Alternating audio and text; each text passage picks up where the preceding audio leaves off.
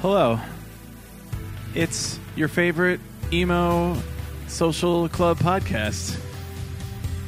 This is the Emo Social Club podcast. You can't hear me? Oh, I Hello? couldn't hear you there for a second. No, I was being. Now I can hear you. I was being gentle, because normally, You're being like, too gentle. normally I come into the intro and I'm like screaming, like, "Yeah, emo podcast." Hi, this is the Emo Social Club podcast, broadcasting to you live on emosocialclub.tv, and I, this week and this week only, as I am every other week, am Brian. And this week and every other week going forward for forever, I'm Lizzie. And we have a guest on the emo podcast. I gotta stop saying the whole name all at once. We have a guest today, Nina Swint. If you want to say hello to the people. Hi, everyone. I also, forever and always, from this day forward, am Nina. I make up the intro every single time, and I'm like, it's never going to get better. It's just going to stay exactly the same. Maybe you stick with one and perfect the one instead of trying something new every time. I don't think you can. I think that, like, when you do a podcast, every intro is its own unique flower, and you have to let each one bloom from the soil to the sky. The fuck did I just say? You know, this is where we disagree. Nina, you are with us today to speak about safer scenes. Why don't you tell us a little bit about that? Yeah, so Safer Scenes is a service that I decided to start offering.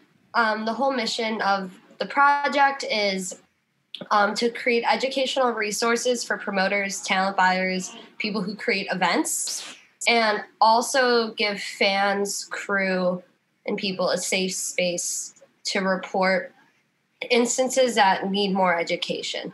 So if something happens at a show that's simple, could just be a simple comment from a bartender or security guard, or something happened and they would like the people who are in charge to put that event on to know what happened, they can report it to us and we'll let the a promoter, talent buyer know, and provide educational resources to prevent those situations moving forward.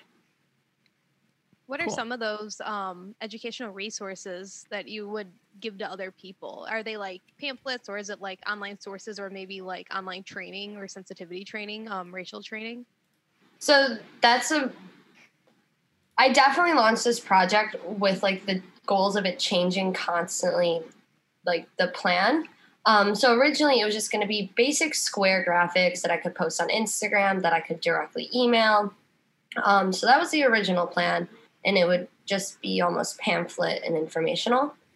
That then turned into a situation a few days ago arose, and I was like, wow, I really didn't know what it meant to be an active bystander and be someone who could actively intervene in these issues. So I'm right now looking into certification to be a trainer in active bystander training. So I can start providing that directly to promoters or bands as well. Oh, wow. Bands too. Yeah, that's really cool. Yeah. Yeah. Now, where did this... sorry. Lizzie, you go ahead. Where did this like idea come from? I know we were saying earlier this was originally supposed to be a different project that you were working on, but then, you know, COVID and shit hit the fan. But where did this kind of idea arise from initially to kind of take one project and then morph it over into something else? So this entirely came from a girl on Twitter, a woman on Twitter, called out a bunch of bands for not saying anything about Black Lives Matter. And a lot of those bands were my friends. A lot of them are my clients. And I DM'd her and I was like, hey, you're calling out these bands for not being silent. I would love to talk more with you about what speaking up does, what event planners and promoters can do to make sure you feel safe at shows. And when me and her hopped on the phone, she shared a story with me about a security guard saying something racist to her. And I was like, and then she told me where it was and what tour it was. And I was there in the room with her on the tour with the bands. And I was just shocked because she told me she didn't feel comfortable talking to the bands about the instance because it seemed so small. And I was like, wow, that sucks, because a lot of times fans don't know promoters. They don't know the venue managers. But me as a tour manager, as an agent, I know a lot of these people, and a lot of them are my friends too. So I wanted to provide a space where she could report that anonymously. And it's just a simple email, like to the venue manager. Hey, this happened at your show. Your security guard said something really inappropriate. Here's some like resources that you can share with your staff so they know that these things are out of line and they shouldn't be doing that. That's really like good to do, because I know, at least in like my previous experience, not at, I mean, I've had weird encounters at shows before, but this kind of reminds me of when I was in undergrad, we had like bias reporting, and it was essentially like if somebody had said something, you know, racially inappropriate or like hate speech or something, you can report that person, and then whatever would happen next would happen next. When I was like reading the site and everything, I'm like, oh, this is kind of what it is, but then you kind of have a more direct impact with those people who are, you know, actually putting on the events. And I feel like we have so many people who are like vocal about these different things, but when it comes to the action of it, I think people are like kind of either scared or they feel like they're stunted because there's not any proper resources to go around for it. Or maybe that they're like, well, I don't want to intervene because what if like XYZ happens, like the worst case scenario, you know, where do we go from there? So I think this is a really great initiative that you're putting forward. Thank you. So, sorry, I just lost my question. I was really interested when you mentioned the bands before, because like it sounds like your initiative is to be kind of all encompassing about everybody in these spaces. Obviously with the fact that like it's bands that are primarily getting called out. I guess right now, like, there's a lot of call out culture. We kind of talked about it a bit on our last episode, like just call out culture on Twitter in general, and how I fucking hate it because it's not productive. And well, it's not. Remember, it's cancel and call out culture. Yes. They're two separate entities. Yes. They're just very close in definitional terms. See, and part of that is like I'm seeing in certain industries, like with musicians, it's definitely like we want to cancel these musicians. I'm also seeing now, like in the restaurant industry, there's a lot of like, here are some restaurants and people who work there who are not doing their part as part of our general mission, or have for sure like noted instances of racism, sexism, sexual assault, like all these things that are happening in these places. And so I guess call out culture being the beginning of it, and then cancel culture being the hopeful end result from the Twitter person who's saying it. But a lot of it just to me feels very like that's it. Like we said our piece on Twitter and this is the end of that conversation. They are either canceled or they are not. Everybody either agrees or they disagree, and there is no learning process. There's just okay, cool, we did it, we're done, and they either are shut down or not.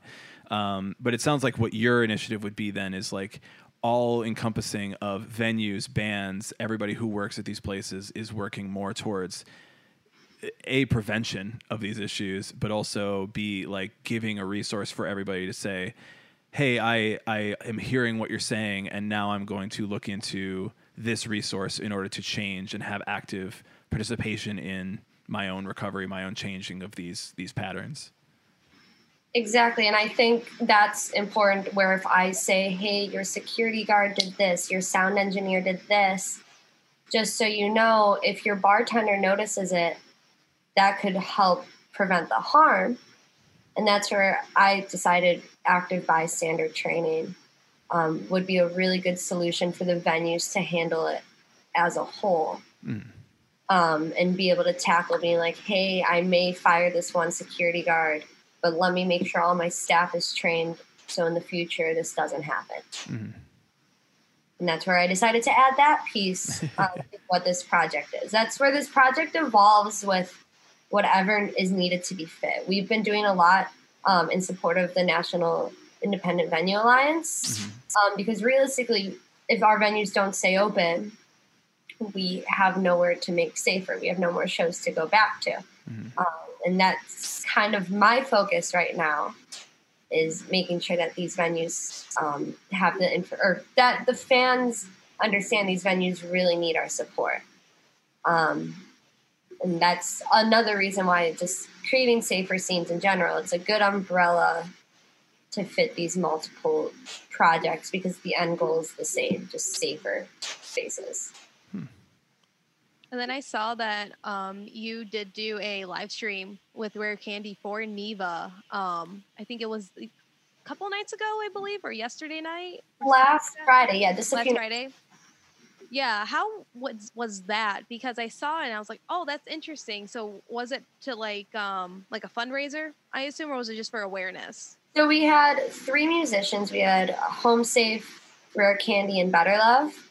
And all 3 bands did 20-minute sets. And during that stream, they shared stories about these venues, different memories from shows. And that was really, Neva just is asking for donations for operating costs. So I was sharing the donation link for Beat Kitchen and Sub T, 2 venues that are close to home for me, and asking the bands to just make sure these fans realize how important these venues are. So we were raising no funds directly, but just redirecting people to the Neva site as well as the donation links for our favorite venues. That's turning into a larger project now, and I'm going to be announcing online shows in the next few weeks with promoters from other cities across the country, so that way they can then use this platform and the system to help raise awareness for their venues and their scenes.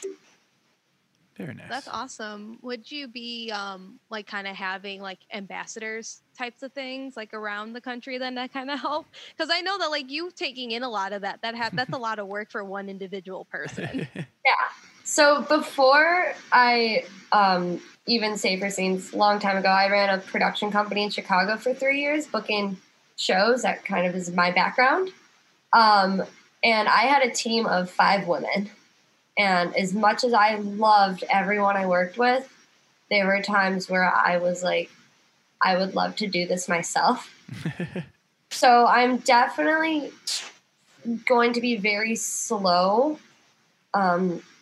trying to build this team. And that's where I'm working with people slowly, figuring out which promoters really want to be a part of the project, who wants to evolve it, who wants to sponsor events, and be really strategic with the team, especially since we know touring's not coming back for a long time, and live events aren't coming back for a while. We have the time to really make sure this is right and this is good. It's a really good like incubation period, basically. Mm-hmm. I guess so. I mean, obviously, with the fact that like shows aren't coming back for a long time, I like the idea that you're doing online stuff to sort of raise awareness of it. Do you feel like with a lot of the stuff that's happening now that there's like a really good opportunity for everybody to come back and have like this better experience? Like, hey, you spent months, you spent a lot of time inside, and you were able to like kind of focus on all of these things, and obviously the bands you work with and the venues you work with, coming back. Do you think that like a lot of these places are going to have that lesson under their belts? I really hope so. I can't, like, actions speak louder than words, and at the end of the day, we can only hope that these venues have better policies, are purposely creating more inclusive lineups, And that's really the goal at the end of the day, is let's all make sure we're educated. So when everything is back and ready, there are no issues. We can hop right back into an inclusive space. And then what I want to know is, on your perspective, because I know I've been pretty active. I'm the main one who runs like our Twitter online for the podcast.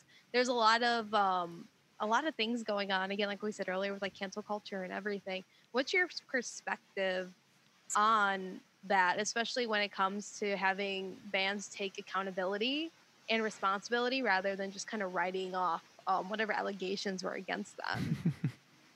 I really think there needs to be, or each situation needs to be treated uniquely. And I really choose not to speak unless I feel like I'm comfortable with the story. But at the end of the day, I feel at the end of the day, it's believe women. I am a huge feminist, and you have to believe the story that's presented. And I think sometimes too, a lot of these responses come back being like, I just had no idea. I didn't realize this. A lot of times the responses are wishy-washy as well. And I don't think everything's cancelable, but that's where people have to be really ready to accept that they have to actually change. And that's where some people deserve to be completely removed from the scene. Or not deserve, but they really should not have their platform if that's how they're going to abuse it. And I think that's when removing someone completely is necessary. But I think almost most situations are conversation starters. I think that's a really great way to like look at it all, because I mean, like we talked about in our last podcast episode, it was a lot of people saying like, this is it, it's cut and dry, but it is like something that we need to talk about and understand, like, this is how we go through the entire scenario, and not even like, here's a plan or like, here's a book layout of what's A, B, C, D, E type of thing. But it's like, okay, well, what's, where do we go from here and how do we process everything? Yes, definitely. Lizzie, you should ask some other questions so that we move off of this. Yeah. So what deep we topic. were gonna, what I was gonna ask to get away from some of the heavier stuff that we can. What are some like newer music that you're listening to that you're really vibing with? New music that I'm really vibing with. Well, Rare Candy just put out a new single. Always one of my favorites. Young Culture just actually did a really cool, like, they did an awesome campaign that was, you could call them and talk to them about anything. And it was a hotline, and you didn't know who you're going to get linked up with in the band. There's 3 members. But it was partnered up with their new song release, I'll Be There. And it's this like dancey, fun pop track with cute dancing. I love it so much. One of my favorite songs. Their new album's coming out later this year, and it's one of the best things I've heard.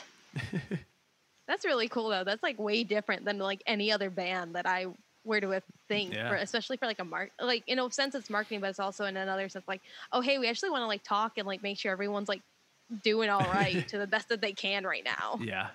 And it was great. I called until I talked to all 3 of them. And I was like, I know I could have called your personal cell phone, but I just wanted to say hey. But it was also fun to try it.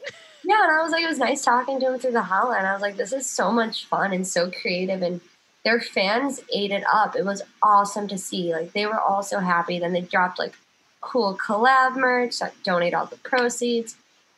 One of my favorite things. Yeah. I'm trying to think of like what other new music I'm listening to. There's an artist, Bulo. She's like Canadian R&B. Interesting. Like, pop, I think. I don't know how to actually describe it. She-Rock, she's one of my go-tos right now. I don't know. That question. People are like, what music are you listening to? And in my mind, I'm like, have I ever listened to music in my entire life? The hardest question. It's like a deer in a headlight question, because even people ask me and I'm like, oh shit, I don't know anymore. No, I was like, man, I should have looked at my Spotify library before I even Man, yeah, that's a tough question. Obviously, Dua Lipa. Everyone loves Dua Lipa. Hell yeah. I listen to a lot of female pop artists. That's like Hell yeah.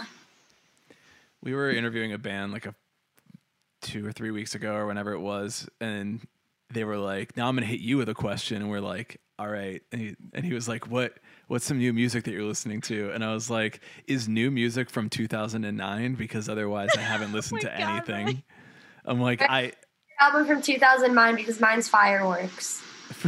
Oh my god, it's not. that's it's a not fair. That's a fireworks. fair response. That's a fair response. I don't know why I know that off the top of my head, but that's like one of my go-to like fun facts about me. My favorite album from 2009 is a Fireworks album.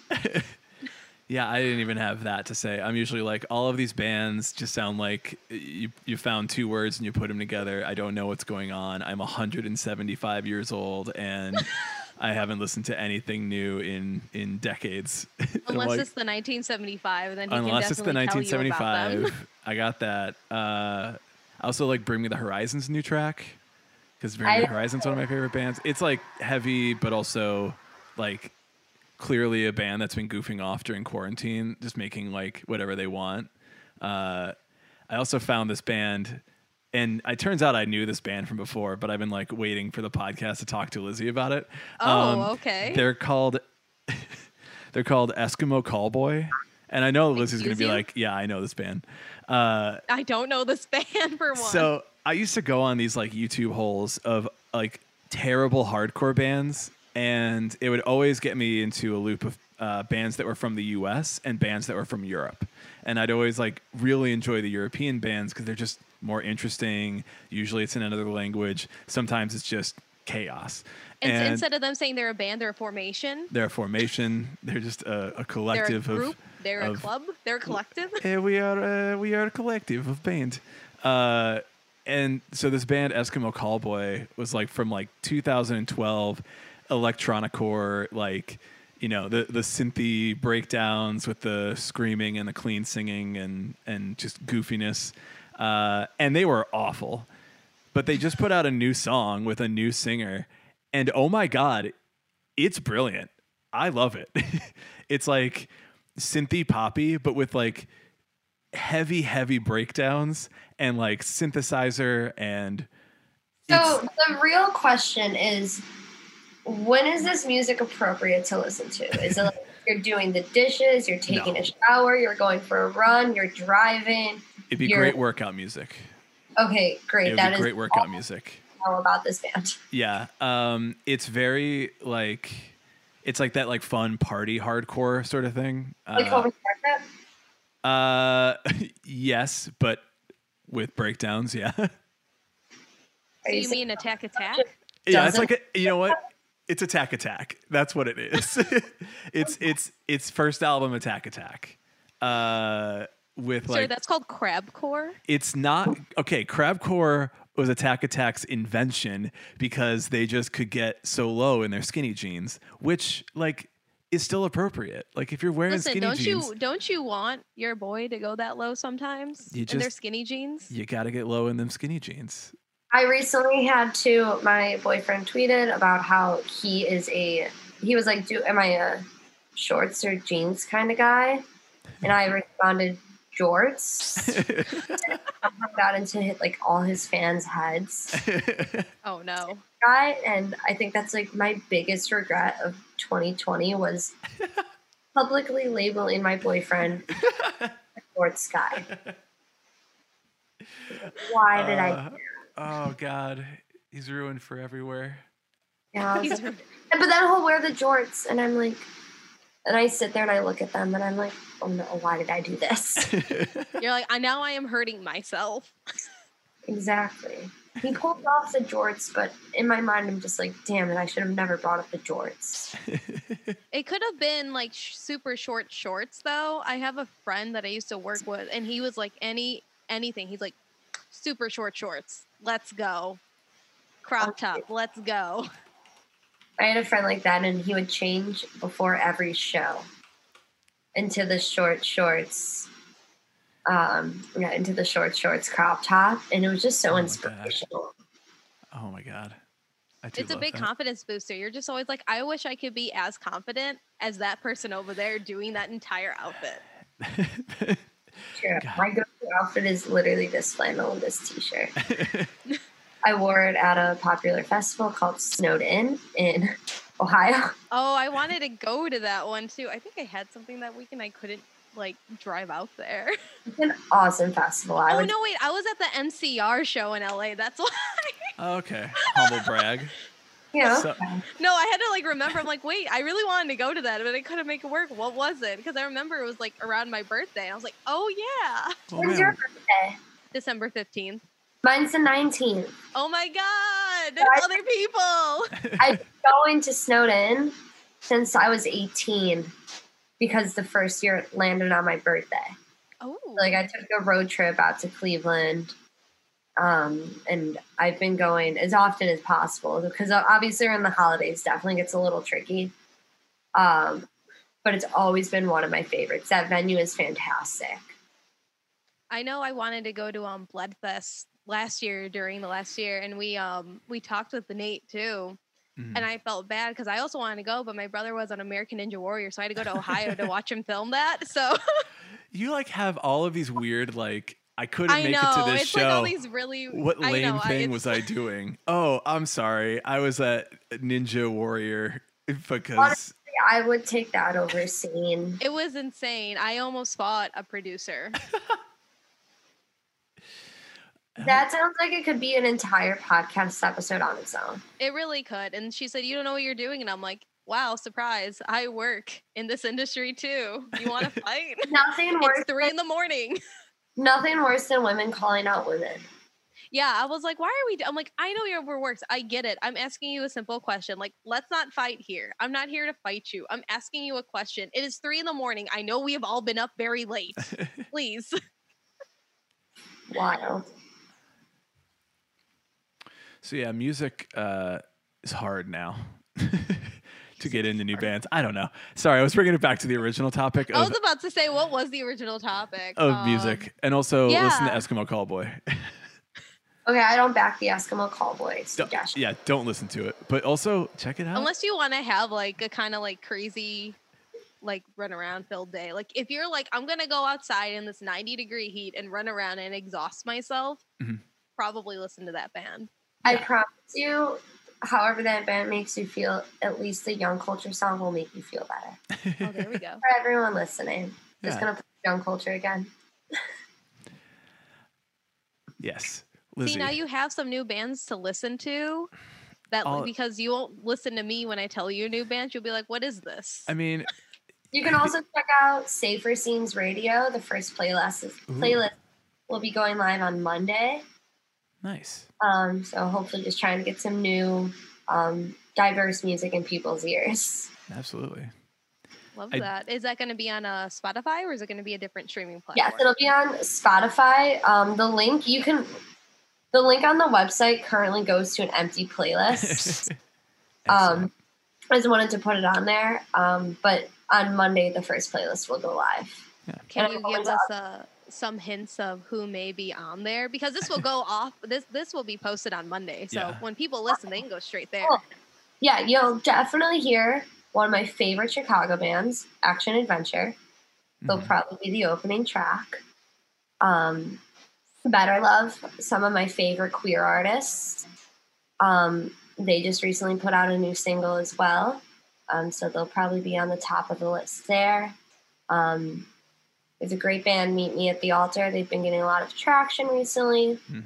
They have put out a song recently called Garden. I found out about them like 3 or so years ago, and they've been so good. I'm really glad they're finally getting like the recognition they should have. Yeah. They just recently played Chicago with Out of Context back in March, and I think that was their first Chicago play. That was their second. They had another one because I wasn't able to go to the first one, and it was at another DIY venue. What cool shit were you doing for that one, Lizzie? I think I had class, so it wasn't cool. Sure. But no, that Inside Town show was my last show before quarantine. Oh, really? Yeah, I went down there and I stood there. I'm like, I'm 25, and I was like, I think I'm the oldest person here. And then I saw someone I went to high school with. I'm like, never mind, he's the oldest person here. We did the Inside Town was one of my last crazy events. With Out of Context, we had some final shows sprinkled here and there, but I interviewed for my current job back in August, and I didn't start until November. So I had a very long time to plan my farewell, and I threw a massive 3-year anniversary show for Out of Context. We would always do a carnival around a festival that I cannot associate with my carnival. They have politely asked me not to. But it happens the Thursday before the festival. And I just started throwing these crazy fun events because I was fuck it, we ball. And one of them was I was sitting at Chicago Diner with a couple of friends of mine, and they were about to leave for a Europe tour in 5 days. They just got back from a different tour that morning, maybe. And we all went to Chicago Diner, and they all decided they wanted some extra money to take with them to Europe. So, of course, one of them looks up from looking down at their phones, looks at me and goes, "How fast could you book a show?" And I am like, this is so funny. How fast do you need a show booked is the better question. You're like, is this really a challenge right now? Because I have to decide how we're going to play this out. But anyways, my dad told me I couldn't do it in his backyard. The normal DIY venue that I use had just closed. So I was put on a challenge to find a DIY spot to host shows. Luckily, Michelle and Caitlin, the two lovely ladies who took over Out of Context, were already in talks with this venue. And instead of a normal show, their first show with Out of Context was this crazy secret show that we announced the lineup day of. Over 150 people came. One of my most chaotic 5-day periods. The venue had no PA. I had just sold my PA in preparation to move to New York. And that is how that show came together. And we normally go to a bar on Monday nights, and it's $1 beer night. And that's what we all text our friends asking if they're going to go to the bar. We go $1 beer night. So we all were selling $1 beers at the show. It was just one of the most fun events I had, but that was Inside Town. That was my first experience with Inside Town, was throwing that crazy event at that spot. Well, hey, it's a really cool spot. I walked in, I'm like, okay, this is different. We went, when I was there, I did not realize they had done any of those renovations until I saw some pictures a few weeks ago. And I was like, damn, no one told me Inside Town looks that nice now. But yeah, it looks great now.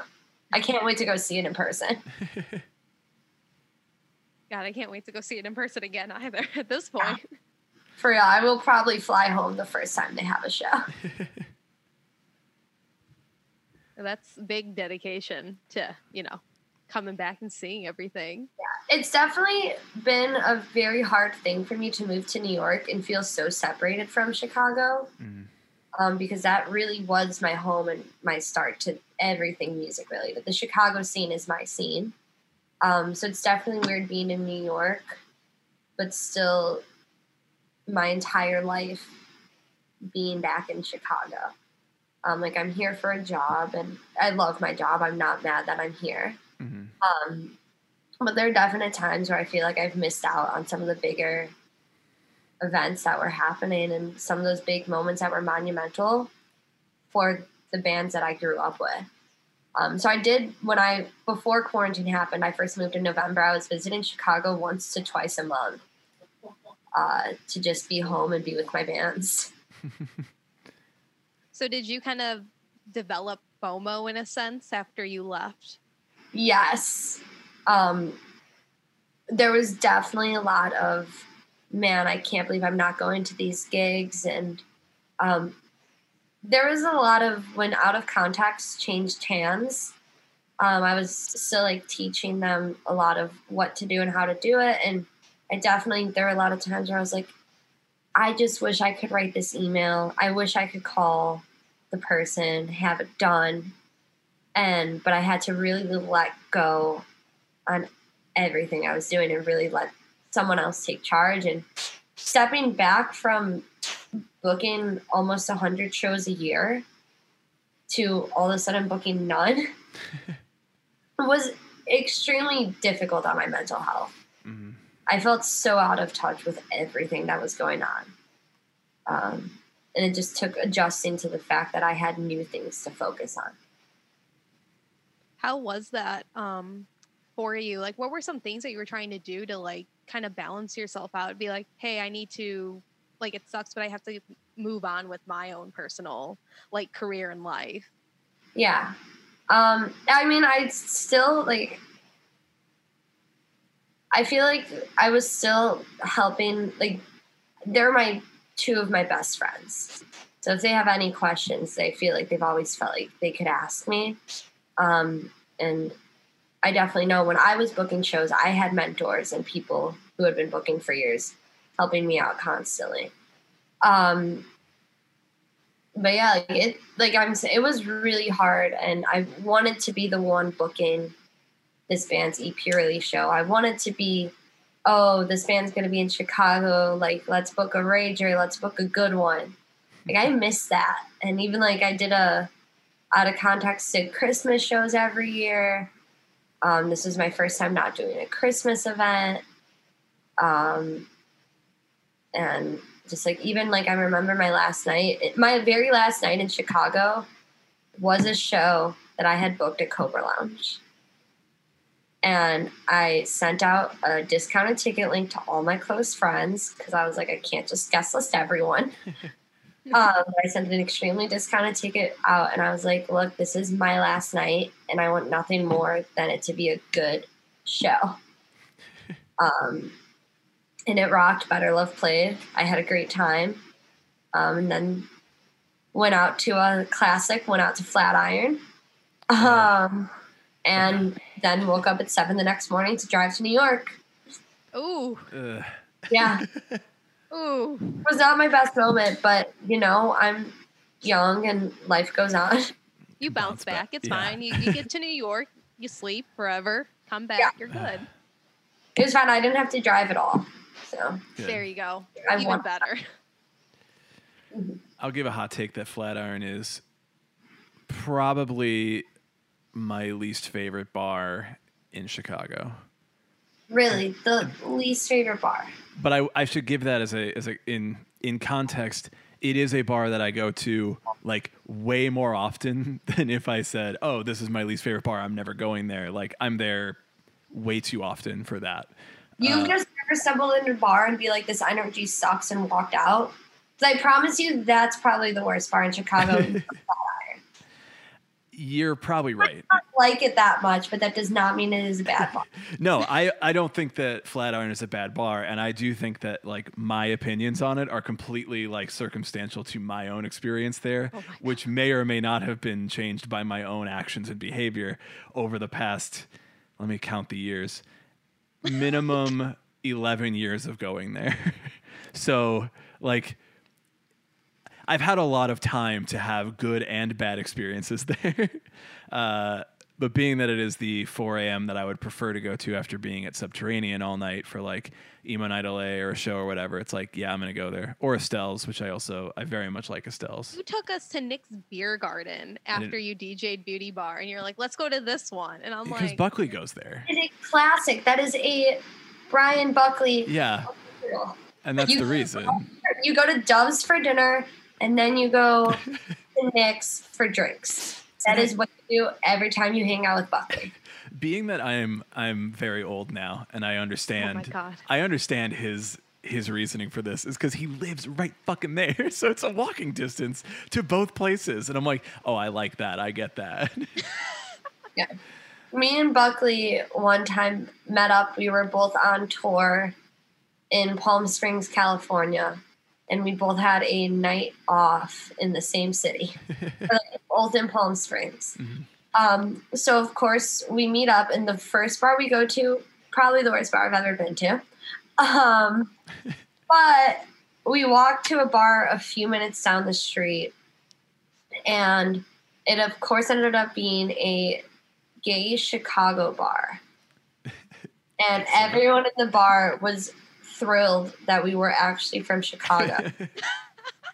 And, of course, me and Buckley, I think, are two people who love Chicago. Mm-hmm. You know, anyone from Chicago loves talking about being from Chicago. So, Absolutely. of course, we're in Palm Springs at a bar eating this up. We are so thrilled to talk to everyone about Chicago. And that was definitely one of those instances where I love when I have friends at home who are also my tour friends, because then we get to have those moments. Mm-hmm.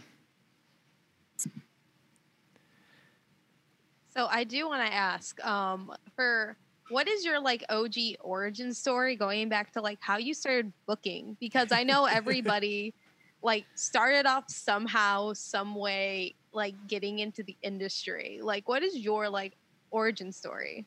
How long do you want this origin story to take? Well, do you want the 30 podcast length? Okay. I'll just start, and it will reach an end at some point. We'll see. So, great. A long time ago, I was like 14. I was older. I was like 15 or 16. My boyfriend at the time was in a popular pop punk band. So I started going to shows. And literally one of the first local shows I went to was at Pub Yahoo. It was Hawaiian shirt night. And everyone is at Pub Yahoo wearing a Hawaiian shirt. Oh, God. That sounds incredible. I love Hawaiian shirt night. I will do it as often as possible if I can get out there to wear a Hawaiian shirt. Anyways, see, the rest of the story can go on for a while.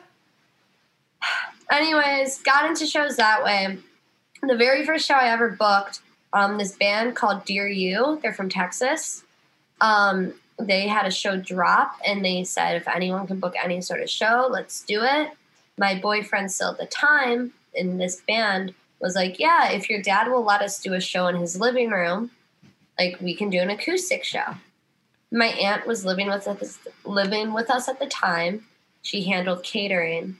Like, so she catered for the bands, cooked for all the bands. We gave them 100% of the door. We had the best time. This band stayed with us every time they came to Chicago. So that was like my first ever show. Then went to college. I went to Loyola. I studied social work. But I joined a club. It was in its first year of existence. I was in one of those groups on Facebook that's like, meet your new future roommate.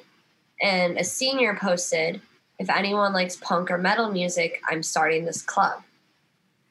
I joined the club, and within my first semester, I'm already like on the board by the second semester. They bring me onto the board for my sophomore year. Halfway through my sophomore year, I become president. At that time, I also was working on a collab show that was going to be hosted at the school with a band called Beartooth. I had a good friend from a Chicago nonprofit try and set that up. We were benefiting the nonprofit. 5 days before the show happened, the school decided it was an unsafe event to have. Oh.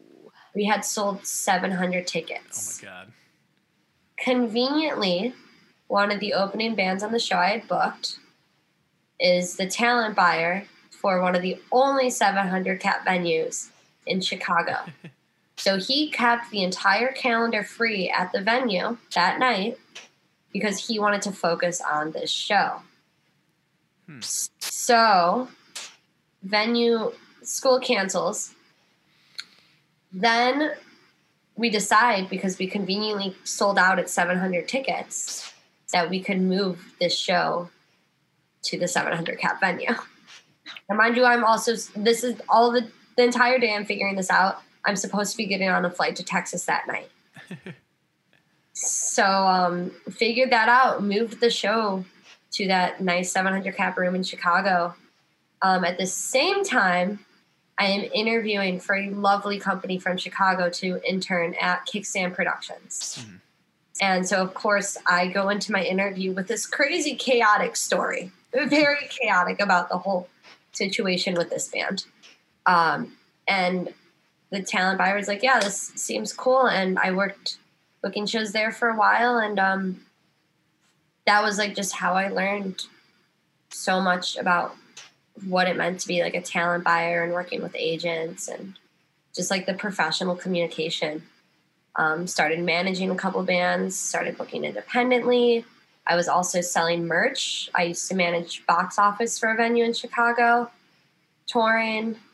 But that was the beauty of touring, was I got to pick and choose when I needed to be home for shows and when I wanted to be on the road to focus on my own life. So there were times where I would have friends standing in the back of venues, FaceTiming me to like sold out shows that I hosted. And I would just be in a tour van in Nebraska. And it sucked, but at the same time too, it was really cool that I could live like this. It was crazy because it was like almost a double life, but that's how I got the job that I have now. Is these two lives like slowly just kept coming closer. Like my touring and my festival life kept inching closer and closer to my talent buying and promoter life. And that's how I ended up getting in touch with my current boss, was because he's like, you really do all these things and like, this is how you live your life. And I was like, yeah. And like, I want to grow and do more.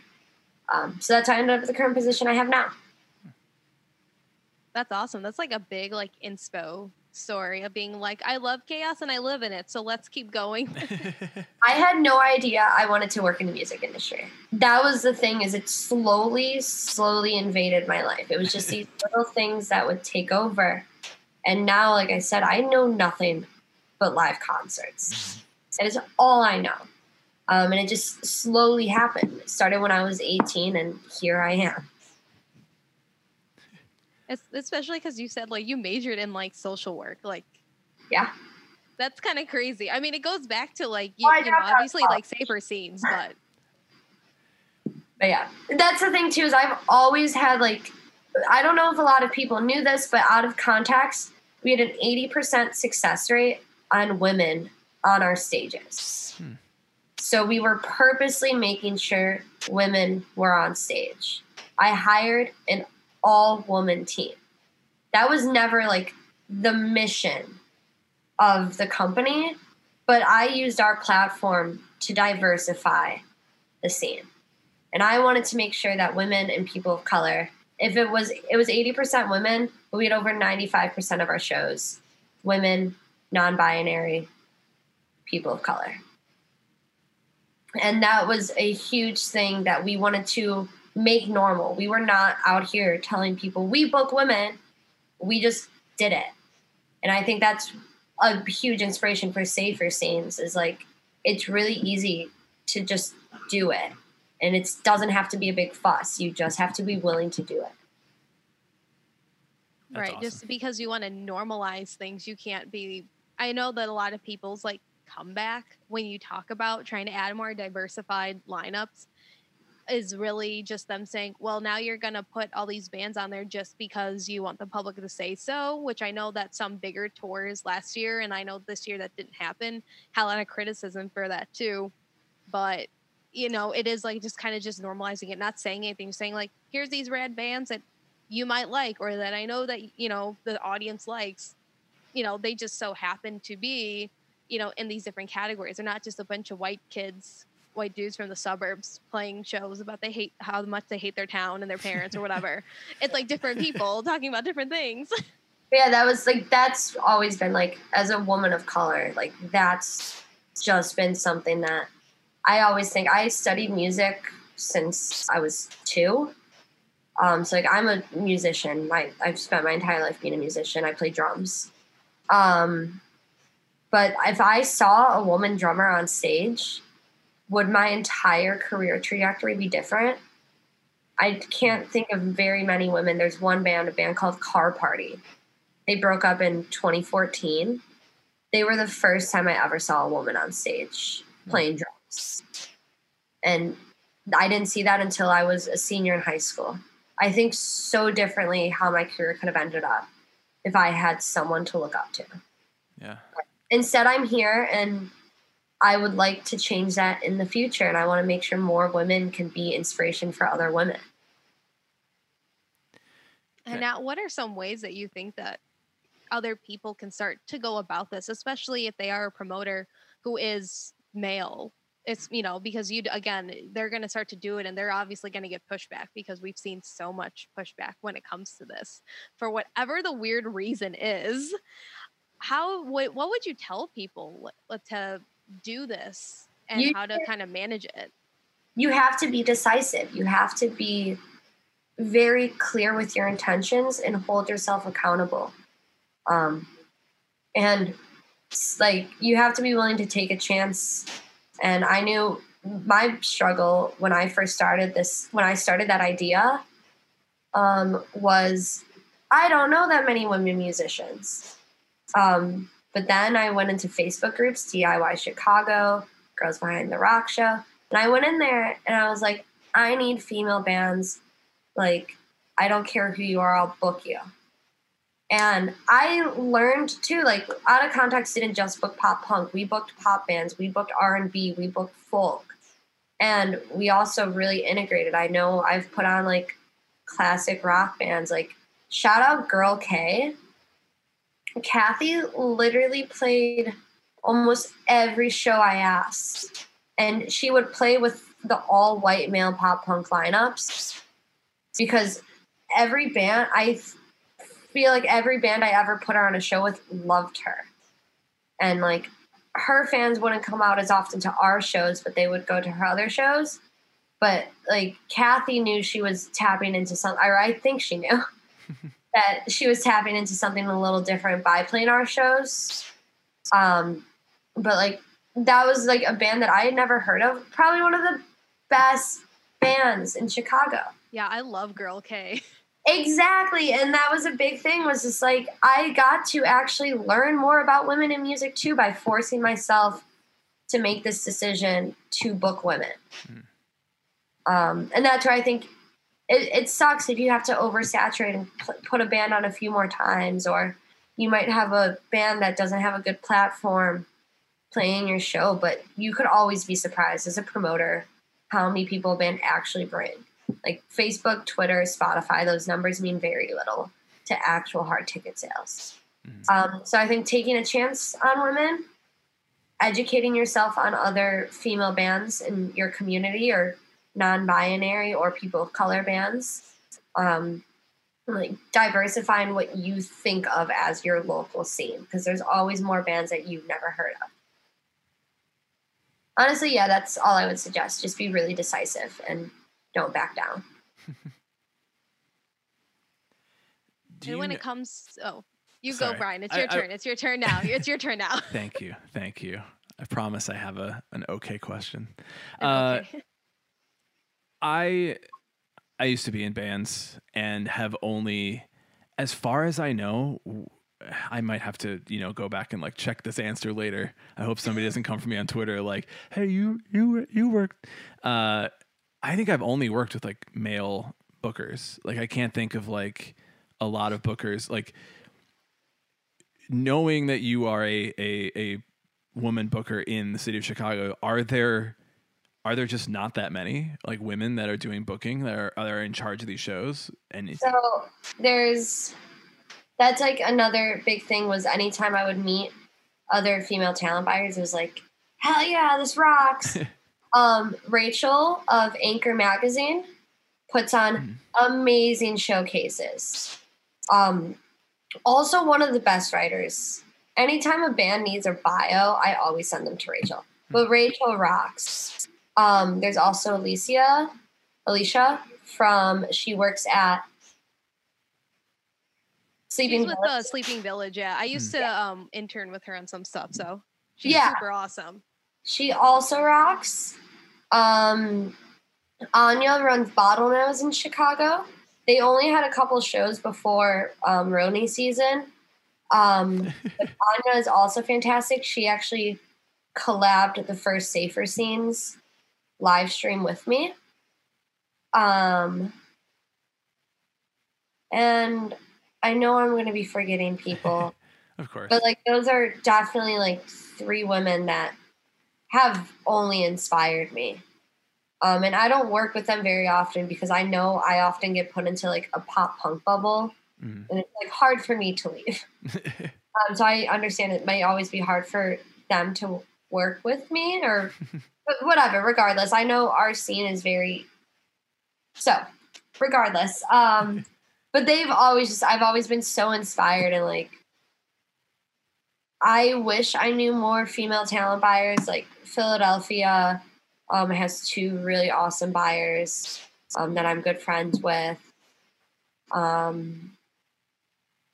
yeah, I mean, I don't know many, and that's where like that was a big inspiration too. When I decided to grow a team with Out of Context, I made it decisive. I want an all-female team. And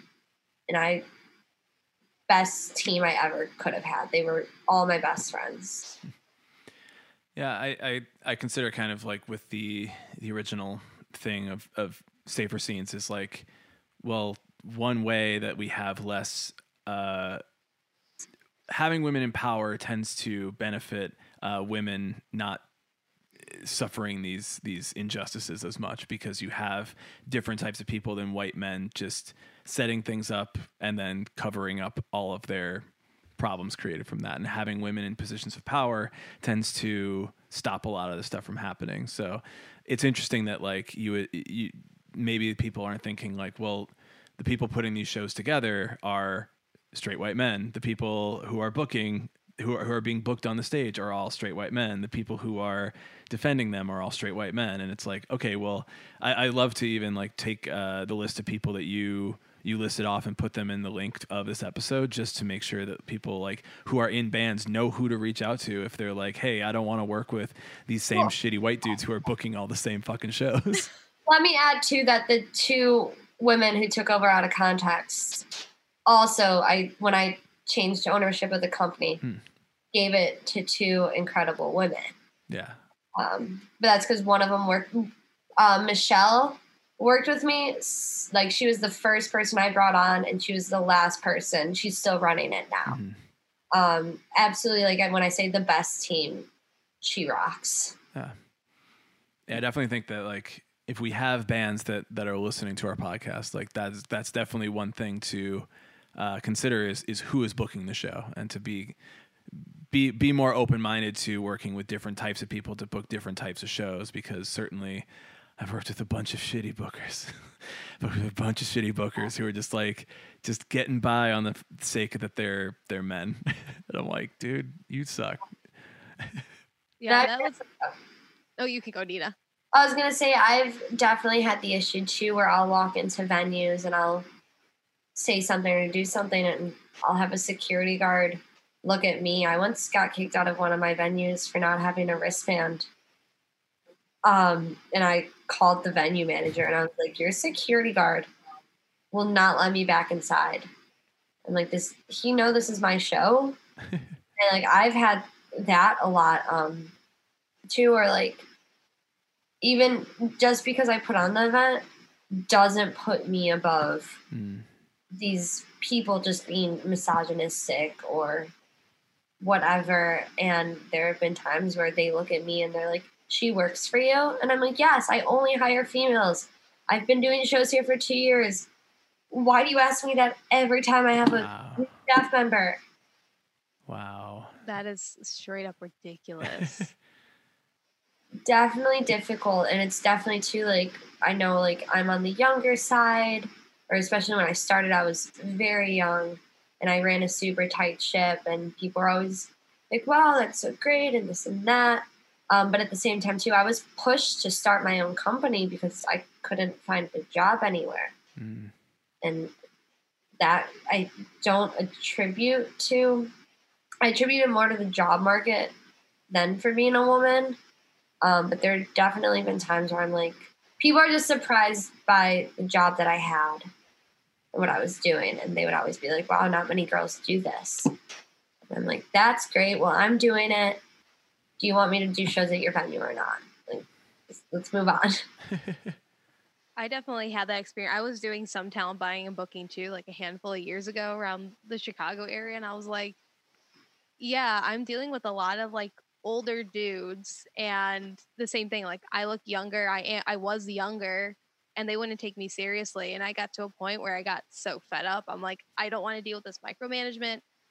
I have a bad temper, so I don't want to go off anyone. I'm gonna piss off, but I also am not going to be treated like shit. And I will say, I actually put on a show up at Elbow Room because I was interning with their marketing company, and I put one of my friends from undergrad because he got me into the music scene, and he was like, "Oh, me and my friends are just doing like this jam band thing." I'm like, "Whatever, I'll just put you on the bill. Why not?"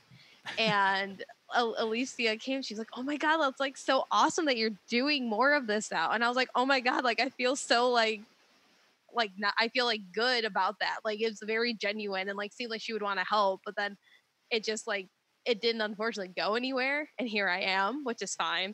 But I was definitely like, wow, if we had more of these like women and like also non-binary and queer individuals, like it like to talk and converse with each other more often, I think we would have so much more of a diverse scene. But it's also so difficult that, you know, a lot of these owners of a lot of these venues too are also like predominantly white men too. And it's not like all of us can be like, hey guys, let's pull our money together and buy a venue, because that's not super realistic. Maybe right now, I know the market's about to crash down for like real estate, so maybe, I don't know. Buy Township. Oh God, we need to buy Ooh, Township. yes. Yeah, anyways, we'll start a group chat after the podcast. We'll get into that with anyone involved. Guys, this is what communism looks like. We all own it. We're all putting it in. It's Look, great. I'm a great cook. Like, funny story about Township. One time, my parents, by the way, crazy supportive. They would come to my shows. Like, my dad would surprise me all the time at my gigs. And I'd be like, oh no, please don't embarrass me. But my dad would show up all the time. I'm Puerto Rican. We threw a large Puerto Rico benefit at Township a few years back, right when the hurricanes hit. My mother came to the show and she goes, "Do you not remember this place?"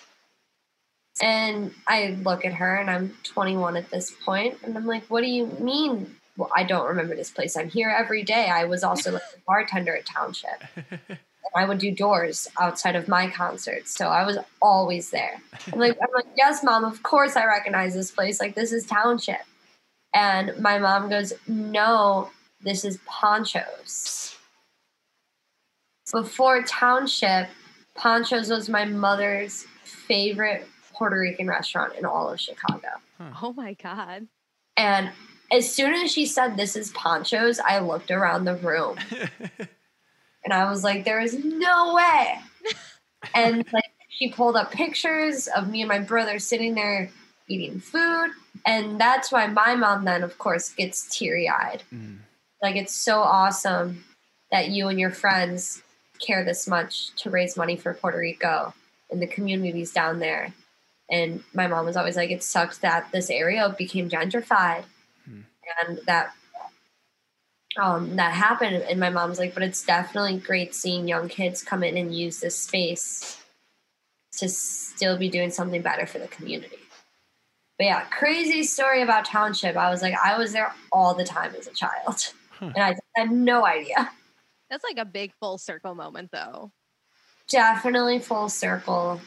And it definitely just, like, that venue was a second home to me. And it just really felt right when my mom told me that was where I ended up. All right, well, we have to buy it now. Oh, yeah. That was also my first ever, yeah. That was my first ever main market Chicago show. That was what like turned out of context from booking the suburbs to booking the city. It was Township gave me the room. Nice. And I was able to do really good shows at Township, which then turned into really good shows at Cobra Lounge. And like that's how we were able to grow from the 150 to 300 cap. That's awesome. Yeah, it was fun. It's also a much better story than my funny Township story. Oh no. I played a show there. I think we played 2 shows with my old band, and this is, you know, at peak like scene years where like, you know, hair and outfits and all that. No, That was 2011. Okay, that was gonna be my next guess. I'm 70,000 years old. My age keeps going up by just a huge number every time. So I got food and I went to the bartender to pay, and I got my receipt, my bill, and apparently he had forgotten my name, and he wrote on the tab like Brian ? And then in all caps hair, and I was like, that's fair. That's how I would remember me, because I just had like this huge like up like my hair now, but just like even more tall and up, and I was very Skrillexy for a number of years. So I would really like to see baby Brian's photos. Baby, I was like 24. Oh God. How old was I? Oh Yeah, I was 23 at the time. I'm like, how old was I? I thought you were talking. I keep forgetting that we're in different like universes when it comes to our ages. Yes, exactly. I had a conversation today about like why there are no videos of me when I was a baby, and I was like, because there weren't video cameras readily available when I was a baby. Like no one in my family owned a video camera until I was like almost 10 years old. Like they just did. Like what? How old am I? Anyway, I'm 90 years old. On the next episode, we're gonna deal with Brian's slipping grip on reality. At his age. That has nothing to do with my age. That has everything to do with not leaving this house for weeks at a time. That's it. And if I do, I wear a fucking mask. Oh, that's another service you can find via Safer Scenes. I'm going to be adding a link to the site soon, but anyone can reach out to me directly. Since the start of quarantine, I've been making masks for essential workers for free. Fuck yeah. If anyone would like to donate to help cover shipping costs, any extra money I get gets put into a pot to help continue sending out masks for free to essential workers. That's awesome. But yeah, we make masks with adjustable straps and pockets for filters, completely free. I think at this point most people have masks. But if you need additional masks, mine are also machine washable, so I know people will get a couple of them so they can wear them to work, throw them all in the wash. But that will be another thing to make sure our scenes are safe. I'm going to be adding that to the Safer Scenes website, the mask sign up. That's awesome. That's really good. That's a lot of like sewing and like just time and diligence. I make my boyfriend sit here and cut all the fabric. Okay, there's that. Perfect. He's like, it's so nice getting to do things with you. And I'm like, I am so glad that you enjoy doing this with me.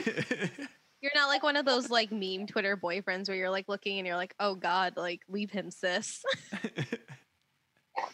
No, he's the best. He's like super supportive of all these like crazy ideas I have, and he just lets me roll with it. Well, we've been recording for a little over an hour. So I want to make sure that we just have like some time to like get some final words in about like support. Like obviously like, yes, please donate to get masks to essential workers. Even just, donate to get masks sent to people who are fucking morons who won't wear them. Everybody should have a mask at this point. And, donate them to the dumbasses in Wrigleyville not wearing masks. Yeah. If I wasn't so scared to be outside, I would go personally hand them a mask, but I don't want to be around these people. I just want to make sure that you have the opportunity to get everybody to come to where they can find out more information about Safer Scenes, about anything that you want to promote. So I'll give you the floor now to do that. Yeah, thank you guys also for hosting me. This has been a wonderful hour and a half. Yeah, but you can find Safer Scenes. It's safer_scenes on both Twitter and Instagram, and saferscenes.com for the internet. No Facebook page. I think we're all a little past Facebook pages. I would agree. But you can also reach out to me directly, ninaswint@gmail.com. Any and all inquiries about the project, about anything can go there. And if I can just like promote anything, I am going to just drop a line. My friends in Action Adventure are entirely a band of people of color. They've been my day ones. They've played every show. with every organization that I've ever worked with. They have a new EP coming out later this year. They mean the world to me, and I just, especially during this time when we want to diversify the music coming into our headphones, they're the most important band, and I think they deserve everyone's attention, and I would love for people to check them out. Fantastic. Well, yeah, everybody who's listening, go do that. And everybody who's on Twitch right now, go do that. Usually what we do is we wrap up the episode and then we keep talking a little bit on Twitch if anybody wants to. I don't know if anybody wants to, but we'll do that. And yeah, thank you, Nina, for joining us on this podcast episode. I'm going to play the outro, what's the intro theme, but it's also the outro theme. You know, everything has two uses. That doesn't make sense to say at all. So I'm going to play the outro theme and say goodbye, and we'll just keep talking on Twitch. Yeah, thank you, Nina, for joining us tonight on the Emo Social Club podcast. And from all of us here at the Emo Social Club podcast, really I am Brian. I'm Lizzie. And goodbye.